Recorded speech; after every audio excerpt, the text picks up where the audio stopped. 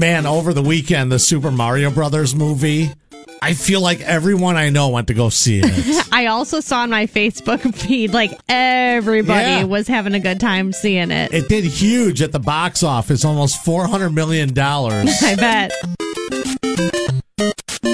The music in it, the nostalgic feel was just awesome. I took my two boys, of course, 15 and 17 with me, and we had so much fun. Not only the lobby of the movie theater, the AMC we went to, they had decorations up for Mario Brothers. Nice. I just put it up on the Star Facebook, Instagram, and you could follow us in our stories and more. It was so much fun to watch the movie. There were little kids there. There were adults there.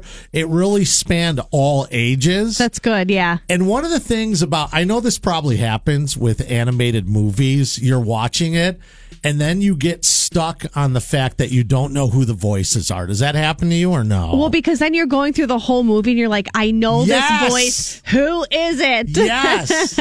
So Mario from Super Mario Brothers is Chris Pratt, and then Luigi, my son asked me, who is that?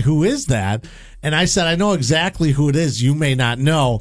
It's Charlie Day from It's Always Sunny in Philadelphia. Oh, yeah. And he was in that movie Horrible Bosses. Yes. And then Bowser, like the bad guy that wants to get Princess Peach, that's Jack Black. Oh, stop and it. He does, and he sings in it like we know Jack Black to do. Yeah. And it's all, so I'm doing this because if you went to see the movie, maybe you looked it up already, but if you're going to see it, now you're not going to have to spend half the movie trying to think. Right. Like, who is that talking? You won't be distracted, yeah. So there's a Donkey Kong in there, and they pay homage to all of the Mario Brothers, the different games that they're involved in.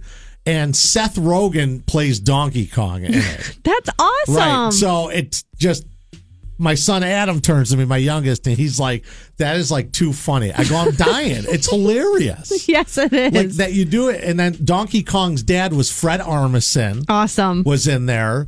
You may have noticed the voice of Sebastian Maniscalco. Oh, he's one of our also favorites. in there. Yeah. Keegan-Michael Key played Toad in it. So these are the voices that you hear throughout.